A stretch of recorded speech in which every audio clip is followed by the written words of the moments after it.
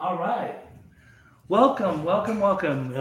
This is Pesci's Recovery Corner. I have my dear friend Daria here today. This is actually the first episode that we started in 2022. Ooh, I feel special. No, you are special. Starting it off. Who better to have on the show than you?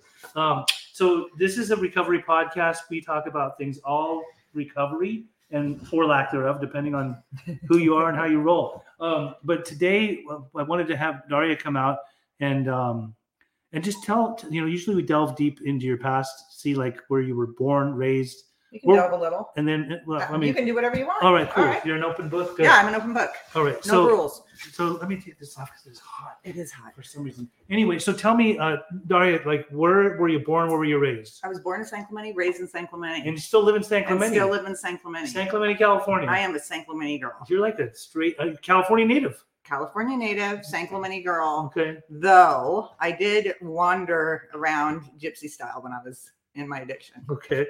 So born and raised in San Clemente, like what was it like growing up in San Clemente when you were younger? Freaking awesome. I mean, it was very small because I'm 52, so just turned. Yeah. And so it was 70s. It was amazing. It was amazing. Was it like a beach town? Total beach town. It wasn't all that big? Like, no, not even. I mean, no, I remember we weren't even on the maps.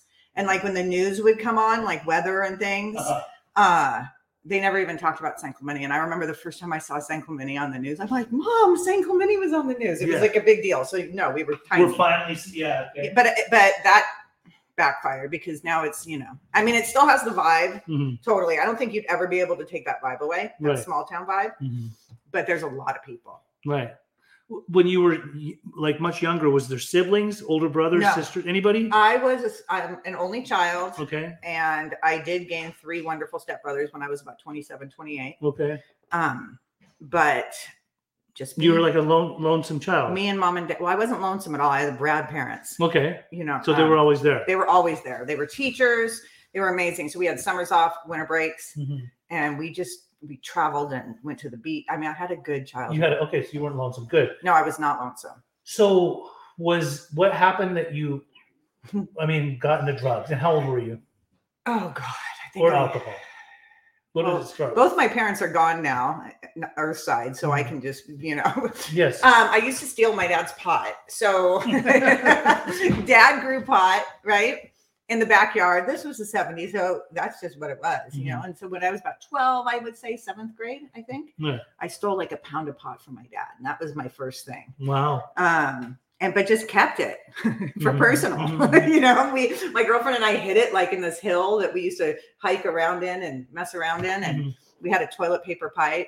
Right. Total old school. You mean the toilet paper that has the air freshener thing? No, just the toilet paper, the cardboard one. And we cut a hole and put foil in it. Just old school for you kids out there. Like old school. Old school. And so how old were you when this was? 12. 12, okay. So that's usually the typical age. And the pot was, the pot back then, it was actually, I hate to say it, but it was fun. Like you didn't go into a freaking coma. Some people like that.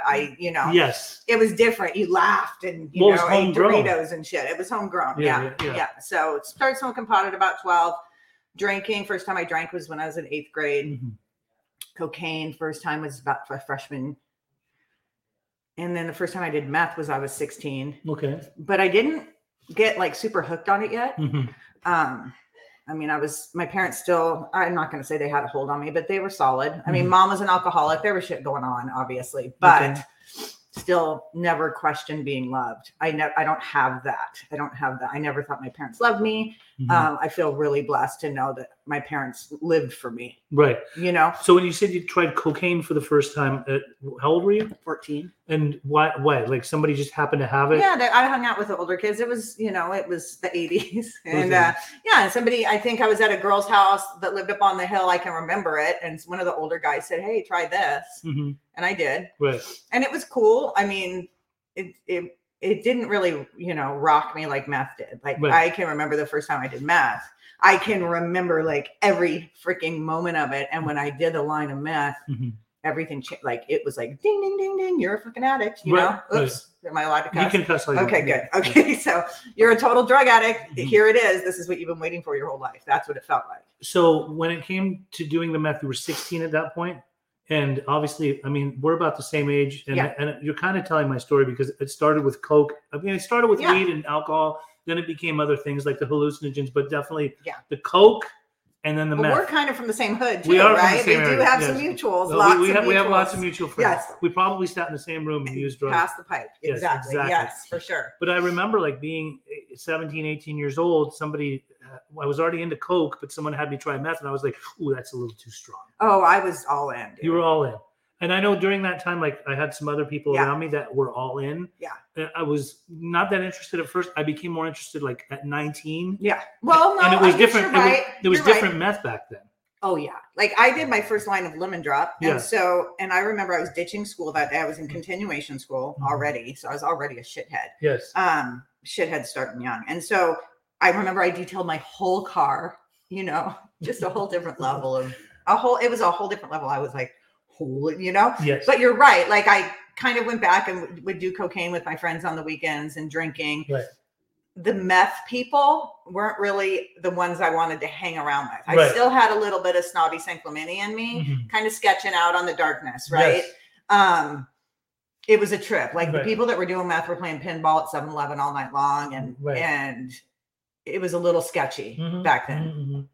But I remember the lemon drop, and I remember the peanut butter, the pink stuff, and the peanut butter. Yeah, ooh, yeah. Peanut. I just got whole body chills. The shit was jet fuel. It was jet fuel. You did this much, and you were up for weeks. It seemed like for a long time. Definitely for weeks. I mean, and Yes. sometimes you would be in autopilot mode, but definitely like just shadows around and the whole 9 yards. Right, oh yeah, right. Voice. I thought I hit a coyote one time when I was about 18. What did you hit? Nothing. Oh my god! I hit fucking nothing. Right. So you're snorting it because we didn't really smoke shit back then. Right. I was snorting it, a lot of it. I remember like people would put your name, and and all the limit. I mean, I was all in at about 18, 19. My best friend started seeing somebody that actually like did it all the time. And I was like, ooh, yeah, I kind of want to hang out with them. And all of a sudden I live there practically. You know what I mean? Right. Like it's like the devil's den. I call it the devil's dandruff. It is the devil. But it's even more, I would exactly like the more I listen to you, I'm like, this is what happened to me. Like I had a friend who was in a relationship with somebody, they were doing it. Yeah. And there just came a time where this guy was like my blood brother from young, like from same. Our youth. My best friend. We're still best friends. And suddenly when I saw him, I was like, he looks like the fucking devil's just overtaken him, like demonic, straight demonic. Like he looked in his eyes and he's like, this isn't my friend. Like this isn't who I grew up. She wasn't that. She was. We did it, but she actually stopped when she got pregnant. She got pregnant when she was 20, and she stopped. Right. But you didn't. But did you did get sober like at a young age? I got sober at a young age. I went hard. Like at 23, my ex-boyfriend overdosed on heroin on purpose. So heroin was around back then. It was around, but not like it is. I had never even seen it. Right. At this time. So I just found the body, I didn't know. I knew it was a thing, but it was very 60s, 70s, right? Yes. At this time. Cocaine was, it was the up and coming thing, Coke was. Yeah, it was the thing. And so I think I was 25. I was spending time hanging out with the scary people. I mean, they're not scary to me right now, but some pretty powerful people that I probably had no business being around. This white girl from San Clemente. Right? Were you in the punk scene at all? Yeah. Oh yeah. Okay. But I kind of, totally. We had so much fun before it got to the point where I couldn't leave the house. You know what I mean? Like we would go to all the shows and everything. It was so much fun. But I don't know what switched. It could have been after John died at 23. I mean, I was already using and my life was out of control. I had lost my job. I remember I lost my job at Surfing Magazine. Right. And my friend Rudy. What did you do for them? I was the secretary person. Nice. What is it? Receptionist. Right. Okay. For a long time. And then I lost my job. And I remember a guy from San Juan, we were sitting at a friend's and he said, that's when it all starts. You're losing, he said something like, it's over now. You got to get your shit together. And I was like, mid-20s. Mid-20s or young to mid-20s. Yeah. And he was right. I should have, and all the should-haves. I was like, he was absolutely right. Right. He was absolutely, I lost it after that. And I guess at the end of my 24th year, I miss my parents. Like, so it always went back to my parents. That love that they had for me. I mean, you're going to miss that love when you're out there running around on the streets. Right. Were you homeless or did you have a place to stay? By that time I was homeless. In San Clemente? No. San Juan, Dana Point, San Clemente. South County homeless. Just, hotels and motels, Holiday Inns. And so I went to my dad and I said, I can't do this anymore. Right. I want to come home. So I detoxed in their garage. Their garage was like kind of like a room. My whole life it was, but my dad put a bed in there for me and I detoxed. I slept for like a week and had. Why in their garage? He didn't want me in the house. And my grandmother at the time was in my bedroom. So, I wasn't even allowed on property when it got like. Okay, but he was sparing you like just to come. He thought, okay, I'm going to give her this chance. And it was just a meth detox? It was meth, some pills, but mostly meth and alcohol.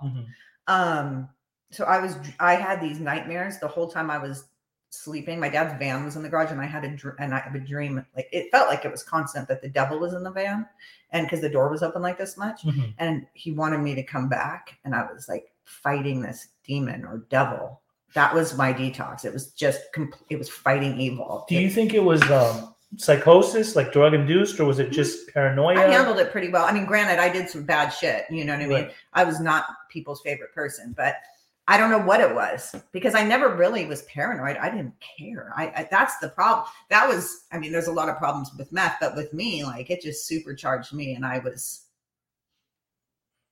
out of control, It's a true. Well, I'll get more into like how I relate to you in this. Like, I know I was never paranoid. I truly would.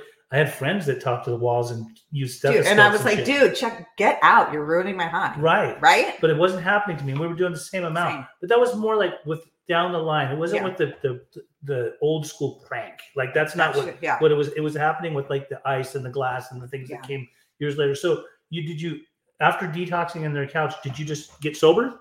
Yeah. For how long? 11 years. You had 11 years of sobriety after that. Well, I had 11 years of abstinence. So does that mean that I didn't work a program? You didn't even, were you even turned on to any kind of 12-step world? You didn't go to treatment, obviously. No, I went, my dad said, okay, detox here. He said, do you want to go to Charter Hospital? Because back then, that's I remember Charter, right? Yeah. Do you want to go to Charter? Do you want to go stay with Uncle Gordon up in the mountains? My Uncle Gordon lives in Oregon. Off the grid. Right. Well water, generator. Or actually, he didn't even have a well at that time. He just had I can't remember, but we had to go get water out of this thing. Right. Well, water, generator, and a wood burning stove in the middle of winter in Oregon. So that's what I did. He came and picked me up and I went up to Uncle Gordon's and stayed there for 3 months in the freaking wild, you know, with a rifle and some pit bulls and then that was it. I mean, I came home and I stayed dry on Pride and Ego and still completely toxic. I did life like a full-on addict, but I was not using drugs. Yeah. Had you made like this decision within yourself that I just don't want to use drugs? Yeah, I was done. I was over it. So then the Pride and Ego, what tell me about because that? I never surrendered to the fact that I was powerless because it was my power keeping me clean. Right. Granted, I mean, my life became better. Right. On the outside, but inside I still had anxiety that would knock me down, panic attacks that were killing me, gave myself an irregular heartbeat. I was selfish. I was a fucking bitch, really, still. Not to everyone, and people will probably say, oh, no, you weren't. But yeah, I was. I was selfish, self-centered, all of the things. And so I got married when I was 31, divorced when I was 32, right? Any kids? No kids. And then my mom was an alcoholic. Like I said, my parents had split up and she had just gone downhill. She had her condo down in San Clemente and, the drinking was always an issue. It was always an issue. Right. I never thought she didn't love me. She kept her shit together most of the time until the end. But finally, when I was 33, she decided she wanted to die. Yeah, it was crazy. So she did. She drank herself to death on purpose. And was it alcohol poisoning? It was alcohol till her organs shut down. Oh my God. And she was at her house and I remember the doctor came. I was there. I'm the only child. So, right. So I said, please, can we just get labs done? Can we see? I was always just begging her to be sober, begging. Don't you want to, don't you want to meet your grandchildren one day? All of the things, all of the, the wheeling, the dealing, the trying, all that I did. And nothing worked. And of course I know that now. Do you think that she was drinking because it's some personal traumas that I think she had mental health issues, and this was back before, there was lights on the subject. Sure. Or names that were attached to certain types So in hindsight, she had, now I know, like in hindsight, she had major depression. She was possibly bipolar depression. Sure. Yeah. There was some issues, but I don't know. She just drank a lot, but it ran deep in that family. Everybody was an alcoholic except for my grandmother on my Irish side. That's my Irish side, right? There was depression and tons of trauma, and there was, sexual abuse and like all that stuff. Sure. On that side, not necessarily with my mom. She had the guilt of my aunt, and she didn't protect my aunt when she was 4, so my mom had this guilt that she didn't protect my aunt when she was like 4 or 5 years old, like that unrealistic guilt that we hold on to, right, until we have a chance or opportunity to work through that stuff. She never got that chance, nor did she want to. She just wanted her vodka and everybody to fuck off. So wow. Yeah. So I took care of her during that time. I got her a hospital bed. It sounds crazy, but like, our family doctor came and said, okay, here's your blood test results. If you stop drinking today, you have a 99% chance of a 99% recovery. You're going to recover, right? She said, well, pour me a drink and I'll think about it. That's alcoholism. Hardcore. Like at its finest. Like she definitely has a ribbon for that shit. It was hardcore alcoholism. And so the doctor, we had a little talk. He said, you can either fight it and watch her die and have it be, just this ugly experience, or you can just stop and surrender. She's going to kill herself anyway. It was heavy. You're 33 at the time. And did that just get your wheels spinning? Like, were you? Not yet. It didn't. No, because crisis is my sweet spot. And it always has been, right? Crisis, at times when crisis happens, it's my sweet spot. It's after the crisis where I always fall out, if I fall out. Okay. And I've fallen out majority of my life, after big things like this. So she ended up, obviously, she died. I was with her every step of the way. I got her a hospital bed in her bedroom, and I slept on a couch cushion next to her, and I took care of her. Hospice came because her organs were shutting down, and hospice they came once and taught me how to do everything, and I just fucking handled it. And then she died, and at 33 with absolutely no idea of anything, no concept. There's a God. Like, I had no program. I had no fellowship. All my friends thought I was so strong. I was too prideful to reach out for help and didn't even know how to do it anyway, because I was just tough, got into a relationship with this dude. He was a lead singer of a punk band. And it was just like, oh yeah, here I am again, going to shows and doing the things. And he ended up being a motherfucker and beating the shit out of me. And I was so depressed because I'm strong, people are like, wait, you getting beat up? I'm like, it can happen to anyone, hello. So I get stuck in this shit and I stay because I have no idea why. People ask me all the time. I don't know. I just did. And within about a year, I was high again. He was high. He was using. I pretty much knew he was, but I completely didn't look at it until my mom died. Once my mom died, it opened up a lot of stuff for me. I only focused on my mom for a long time. And then all of a sudden, here it was. And I walked. One day, he beat me up super bad. I think he hit me with, this chain candle, this big thick chain. And he whacked me across the face with it, and it split my lip like that. I still have a scar. You can see it right here. And so we super glued it. I swear to fucking we super glued it shut, and I couldn't leave the house for a super long time. And I was walking through the garage, and I looked, and there was a pipe of dope, and I didn't even think about it. Picked it up, smoked it. And no spiritual or marital defense against the first one. Just did it. Did it, dude. I was like, oh my God. And now, my this was different than the drugs you were doing before, though, right? Way different. It was the glass. It was glass. You hadn't done glass yet. No. I think I had tried glass like once. Like when it first came out. When it first came out, I tried it once and then I got clean. So it was like, so it was way different. And I picked it up, smoked it, and all my pain went away. Obviously. I mean, me and meth, right? Right. We're like this. So, and I was hit the ground running. Off to the races. Off to the freaking races. And I think perhaps it was probably around those times that I may have been in the same area as you, because when we first met in recovery, you told me some names and I was like, oh, I know them.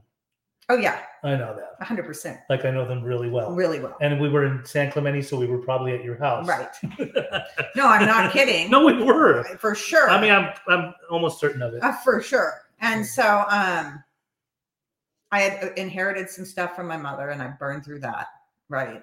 The only thing I did that was smart was sign the condo over to my dad, because I started and so I signed the house over to my dad. Yeah. And spent everything. And then before I knew it, I was homeless.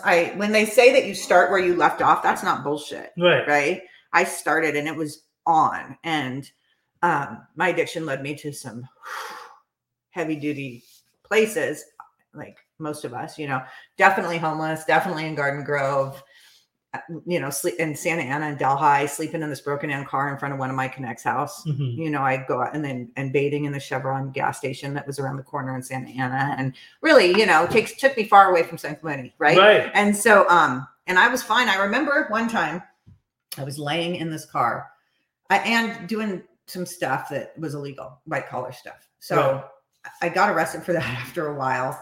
Tweaker shit?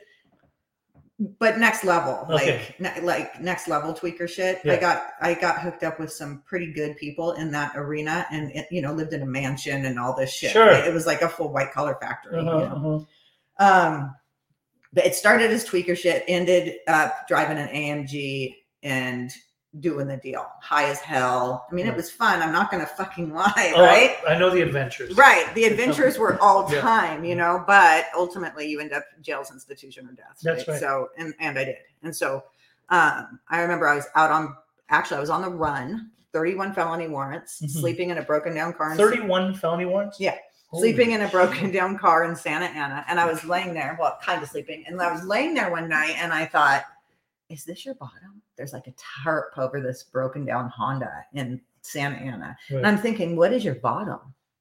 I thought, is this it? I mean, can it get any worse than this? Tell me that's not your conscience talking. Oh, for sure. But I said, fuck you to my conscience, right? Of course. Nope. You're going to go to the wheels fall off. And I did. And I went till I got busted. A year to the day of when my warrants went into effect, I got in trouble. And how old were you then? 40. Was I 40? 40? 40 years old? 40 years old, but 41 when I got sober. So I was 40 when all this was going on. So I was a 40-year-old woman, right? The fuck? And just out of control. Mm-hmm. And then I got busted. I went to jail. I got a year, did half because with all those charges and everything for a year? Well, because what happened was 26 of them weren't mine, but I took them. Oh my God. And my co-defendant was an ex, and I took them. And were they conspiracy charges? They were counterfeiting licenses, commercial burglary, grand theft. I understand that word. All those things. Yeah. All the things that go along with it. It's still there, but granted, it's expunged, but it still shows up. Sure. So I had taken all the charges for my ex that was in jail looking at a long time, and I ran. So, I mean, they could only pin 2 on me, literally, because the other ones were his and theirs, right? But that's why you got the year. So that's why I got the year, because I ended up getting charged with 5 of them, but the other ones, they couldn't, they weren't, it wasn't me, but he had gone to Delancey Street, which was the goal, right? To just get Delancey and not get 20 years in prison. And, right. So, we kind of beat the system ish, but not really. I mean, the system always kicks your ass. And, but jail saved my life. I mean, I remember saying, were you sober when you stayed in jail? I was sober from the whole time. When I got you saw drugs in there? Oh yeah. I mean, there's plenty. It was buried in the yard, and like everybody's like, Daria, there's da-da-da. I'm like, I don't want anything to fucking do with it. Okay, like, so you were over it. I had said when they finally catch me, I'm done. I was so tired, but I had no clue what to do. None. I had no insurance, no parental support. My mom actually, obviously he was gone. My dad was hardcore tough love. Wait, he wasn't talking to you? Oh no. Okay. I remember I called him the day before I got arrested and I said, Daddy, it's your daughter. And he said, I don't have a daughter. And he hung up. That's saved my life. Ultimately, I understand right? It. So then I went to jail. And I think I have a lot in common with you. Yeah. My mom's watching right now. She hears this and probably. We love you, Mom. Yeah, she probably thinks that's what I did. Yeah, and it saved me, you know. And then finally, about 4 months into my sentence, they said you have a visitor, and I'm thinking, who's going to visit me? And so I go, and it's my dad. Ooh. I was tripping. Where were you? Main jail in Santa Ana? At that time, I was at the farm. I did 29. Yeah, I did 29 days in isolation alone at Main jail. That was a whole other story. Isolation. It was fucking psycho. Yeah. It was either going to save me or kill me, and I don't know which one ever. I mean, I had never knew what time it was. I only saw the sun when I went to court. It was so heavy. Yeah. Nobody with me. It was so mind changing, and my dad would just I could hear his voice saying, okay, breathe, because he always told me to meditate, always, since I was little. And so I kind of taught myself how to meditate, doing yoga, headstands, everything. Just even though it was wrong, I was still just trying to stay sane. Hardly did. And so he came to see me at the farm, and he said, I was hosing off the dog shit today. That's what this is. And I had an epiphany, and I was like, okay. And he goes, I realized that you don't know that you have a family that loves you. Huh. And he said, and you do. I am your family. Those people on the streets are not your family. And I just want you to know that I'm here. That was it. I mean, I was already not using and you're staying sober, and then you hear this. Man, that was very life-changing. Your pops wasn't going to Al-Anon or anything. He was just an epiphany. Old school. Just an epiphany. And he said, I just need you to know that, Well, plus, he had to deal with your mom for a long time, too, right? Yeah, married 37 years. Right. And so... he stayed with that. I mean, my dad wasn't an angel either, right? He did some questionable things, but but living with an active alcoholic is so hardcore. Right. It was so bad. And so, and then he goes, okay, well, I got to go. I'm taking Judy to see Elton John in Vegas for her birthday. Judy's his wife. And I was like, okay. But, in a 5-minute visit, knowing that he's a total germaphobe, all those things, he got on that freaking bus and went all the way up to visit me in jail. Right. To tell me that he loved me. I'm going to start crying. That was it. Yeah. So, okay. Then you got sober. And then I got sober. How long were you in there for? A year? I had a year, but I did 6 months. And then I got out. You got on good behavior. Where'd you go? I went to her guardian angel. She scholarshiped me. It was like a friend of a friend. What's her guardian angel? It's gone now, but it was in Huntington Beach. And this lady, Tracy and Marsha owned it. And they was it sober living? It was a treatment PHP, IOP. Oh, it was an outpatient. Yep. And housing.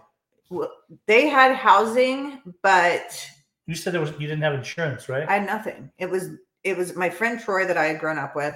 I only knew one sober person. He made a phone call. He dropped me off at the morning meeting at Howe Hall and made a phone call and just made sure I didn't leave there. And then when called a friend that, called me, I had black roots down to here. And I was like Nancy Sponge and threw up. I was horrible looking. I was just this mess. And he said, well, since you didn't leave, I'm going to, my friend's going to pick you up. So just chill. And this lady picked me up. Perfect woman, in the juicy sweats. This is a long time ago. And juicy. You know what I mean? Oh, I remember and I was those. like, to me, she was like, I'm like, shit, I could rob you. You know what I mean? Right. But she saved my life. She took me in.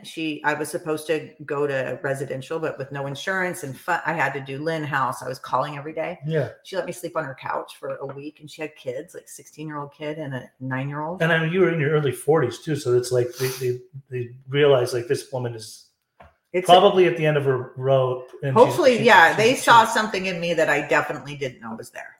You know. And then a week later, we had a family meeting, and she said, the kids and I spoke, and we want you to stay.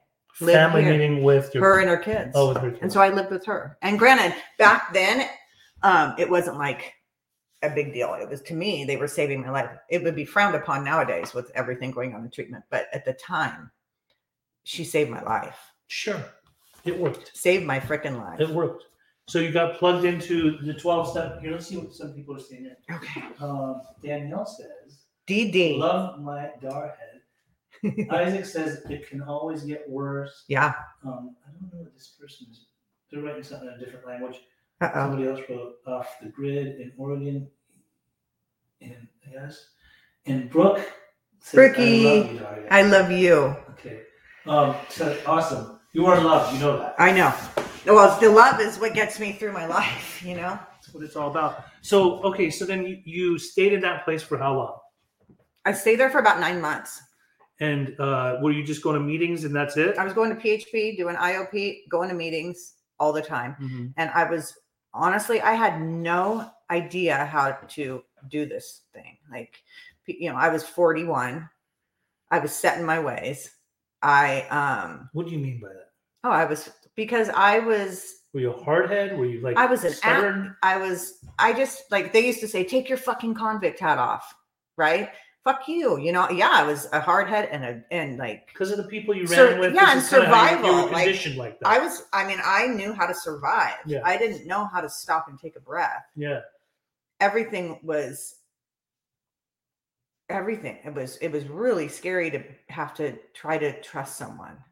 I remember in jail, I was like, I just want to be able to trust somebody. Mm-hmm. And I didn't know what that was like. I had no idea how to be vulnerable. I had zero idea.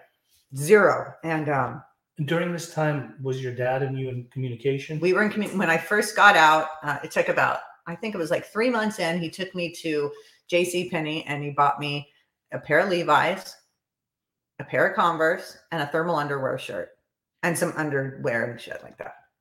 That was it. He didn't give me anything, you know, but he wanted to know, hey, okay, so you're going to be warm. And I would take the bus from Huntington Beach down to San Clemente. He wouldn't come pick me up. I had to do, you know, we would go. It's a long bus ride. Yeah, but whatever, anything to see him, you know. Yeah, because you wanted to see him. I wanted to see my dad. Yeah. So I would take the bus. He would pick me up at the bus station and or the bus stop, whatever, and then we'd go down to the boat because he has a boat or had a boat. Now I have a boat. Whatever, we'll get to that. Yes. And we just built our relationship back. We were always in sync. I mean, we look the same. We have the same. It was just like two power hitters, you know? Right.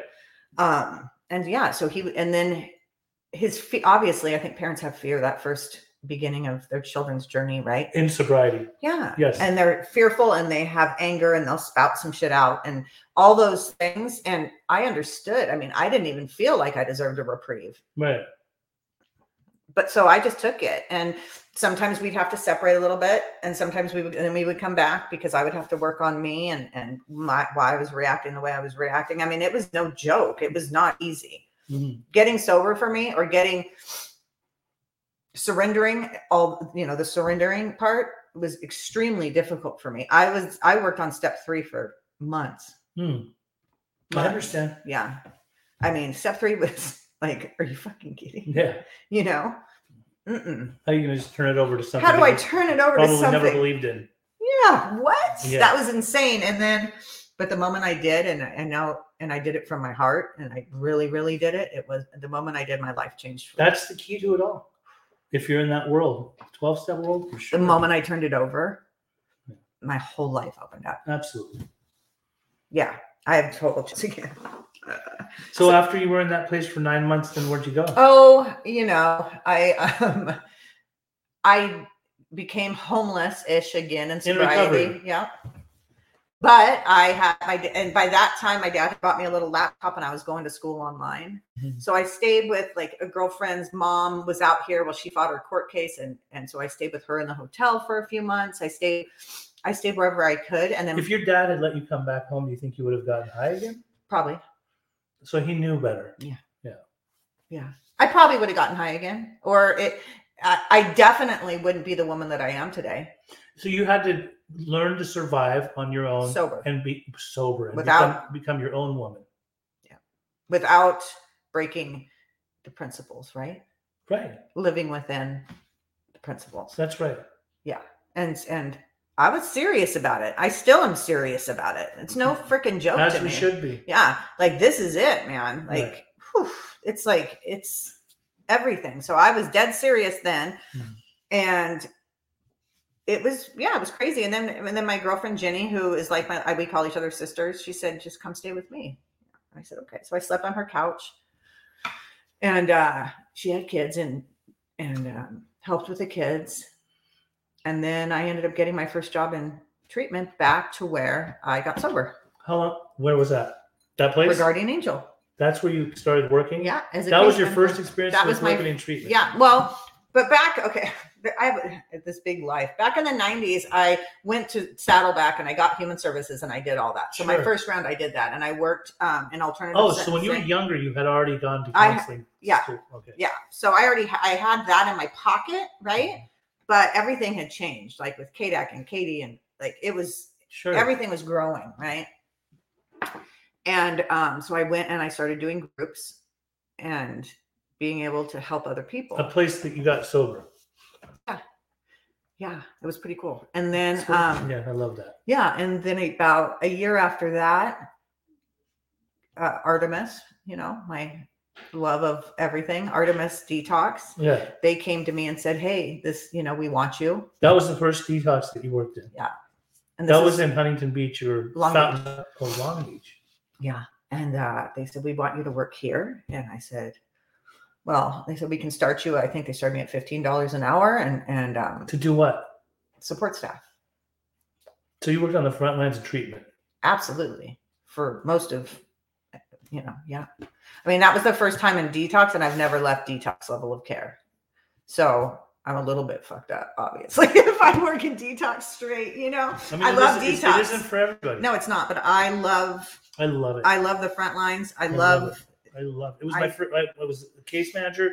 That was what I loved building a treatment plan. Yeah. But I liked starting from detox. Yeah. When they're raw. Because I remember what it was like to be raw. So it's so vivid. I've never forgotten where I came from. And It was those people that weren't afraid of me. Yeah. That saved my life. Right. And so I don't fear you get some crazy shit in detox. Sure. God bless it. I live for it.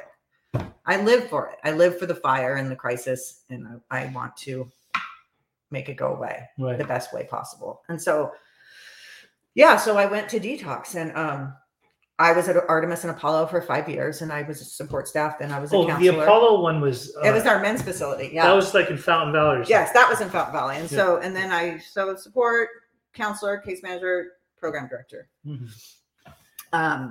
All at Apollo over a 5-year span. Okay. And then Artemis. Then you went and moved around and worked in a couple of other places. I went over to True Life, and I worked as director of admissions over there for 2 years. Wasn't there a place in South County, too, with Johnny? No, that was True Life in Fountain Valley. Oh, that was True Life. And Beach Cities. And then over a year and a half ago, I moved over to Safe Harbor. Okay, and you're at Safe Harbor now. I'm at Safe Harbor now. And I know there's a major history of Safe Harbor. Like, they've been around for a long time. Forever. I mean, I know decades. The original owner. Right. Yeah. So now I'm there. And then, I mean, right now life is shitty. I lost my dad after 10 years of sobriety, recovery, heavy, my dad. You had rebuilt your relationship. Totally. You were good. My dad and I, he wasn't just my dad. Like, he was my person. Yeah. He was my soulmate. Yeah. I think he was absolutely my soulmate. I mean, beyond best friend. Beyond best friend. The only free time, all of my free time was spent with my dad. We rock and rolled. We sailed together 3 times a week. We hung out together, laughed our asses off together. He's the only person, no offense to anyone, but he's the only person I never got sick of. We would just crack up. We dug each other, Yeah. He was proud of me. I was honored to be his daughter, still am.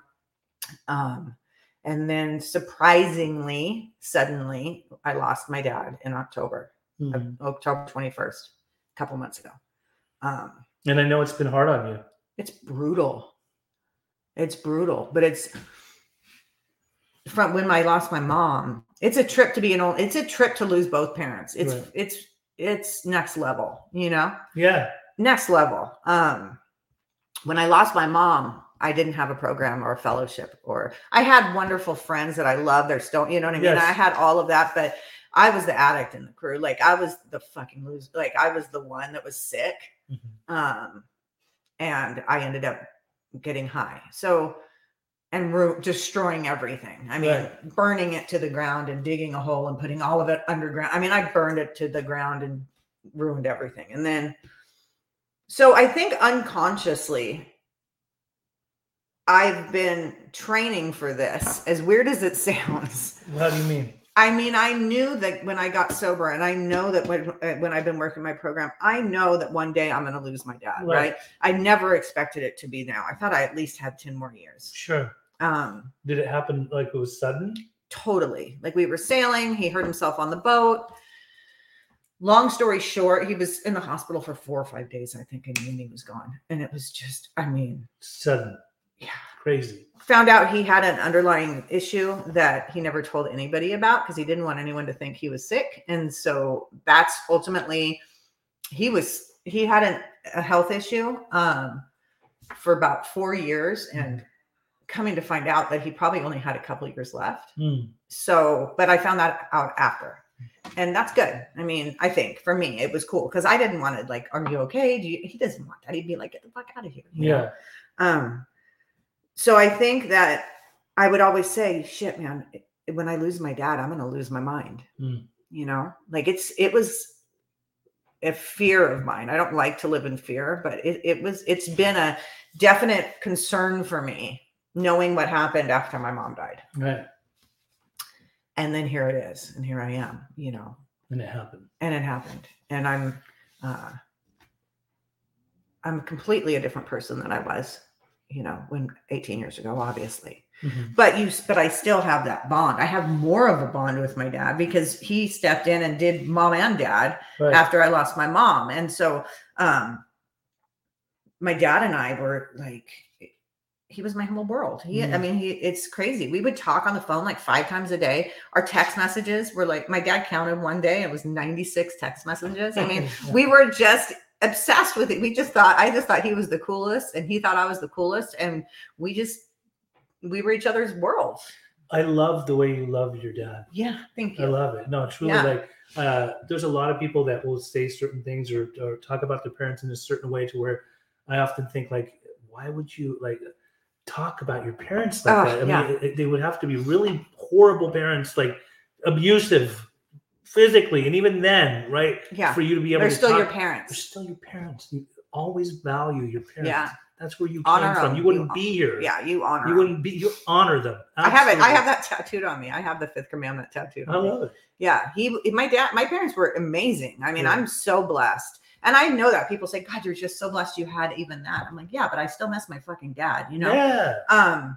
And this is no joke. Mm-hmm. Being sober, walking through this raw, doing the deal, like feeling everything. Right. This is not for the weak. I mean, this is heavy duty. This is hand it to God every single second. Sometimes I have to hand it to God 100 times a day. Absolutely. But it's different this time. A good thing though, you stay sober through this. I'm staying sober. He got to have a sober daughter, with all things considered. With all things considered, he had a sober daughter. Yeah. That I finished my college degrees. I did all the things that. It's funny.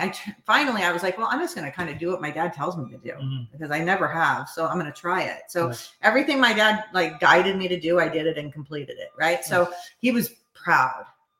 I love it. I was the ultimate to him. Right. And he was the ultimate to me. Mm-hmm. And so walking through this now in recovery it's bittersweet. We always go through it. I want to watch my words. I want to say it's beautiful in a sense because I have the program as my foundation and it's strong. Mm-hmm. And I didn't back then. And I have a fellowship that, I mean, shit, even if I wanted to get high, they'd probably coming, I mean, and I don't, but I mean, I'm thinking like I have a fellowship that's what did I ever do to deserve these humans that love me like this? And I am loved, and I know I'm loved. I can't imagine what you're going through. I think about it all the time, especially as we get older in our 50s now, to think about, like, it happens. And then when I see like you or somebody else that loses their parents, let's say on Facebook, for example, like you talk about how much you miss. I don't know what the fuck to say. Nothing. There's nothing to fucking say. I don't have the words to say it because I haven't experienced it. Right. And I put myself in your shoes, and like if and when it happens to me, I don't even know how I'll react to what people say. Yes, there's a typical, I give you my condolences. You're in my thoughts. You're in my prayers. They're in a better place. They're in a better place. Right. Like, sorry, but right. But I often wonder, like, how does she process it? Because eventually, if that happens to me, maybe one day I'll call Daria and say, how did you process that? Yeah. But see, and that's what makes it worth something. Yeah. Does that, that's like, I sit and cry on the freaking, I don't care anyway, but you have to turn your darkness to light. Right. Like, this is the hardest thing I've ever gone through in my life. Yeah. And if I can't sit here and talk to you about it and maybe help one person out there, maybe to stay sober and to fight and to do this thing, right, then it's not worth shit. No, it's not. So so I have to sit here and I have to make it worth something. I have to balance the scale. That's the same with the domestic violence. That's the same with my addiction. That's just how I feel. Like, if I don't balance the scale every single day and make it heavier with light, then what am I doing? What am I doing? I mean, I don't know. So yeah, it's painful. And sometimes I don't want to get out of bed. And so sometimes I fucking don't. I honor myself. I allow myself. I don't care what people think or what I haven't for years, but you don't strike me as the type that really cares. I don't. I have to honor myself because I have to stay strong, stay sober, and honor him. I love it. Grief is heavy. Yeah. It's a trip, and everybody does it different. So I don't, those 5 steps of blah, blah, whatever. I don't know about any of that. Right. But I know that it hurts like hell, and I know that it would hurt a lot worse if I got high. For sure. Most definitely. And this is another thing. I remember when I first got sober, I put on my fears list, like certain things that if I lost my mom, would I be able to stay sober? Right? Oh, yeah. But I think to myself, like, would my mom, even if she passed away and I go and get high, is that what she wanted me to do? No, she wouldn't want me to do that. She wanted a sober son, and that's what she got. So you have to, like, for me, like the sailboat, right? So the sailboat's mine now that my dad. Yes. So I sail, obviously. I think everybody, you know what I mean? Like, so that's what I do. And so how I would never dishonor my father, and I would never dishonor myself. I actually like me today.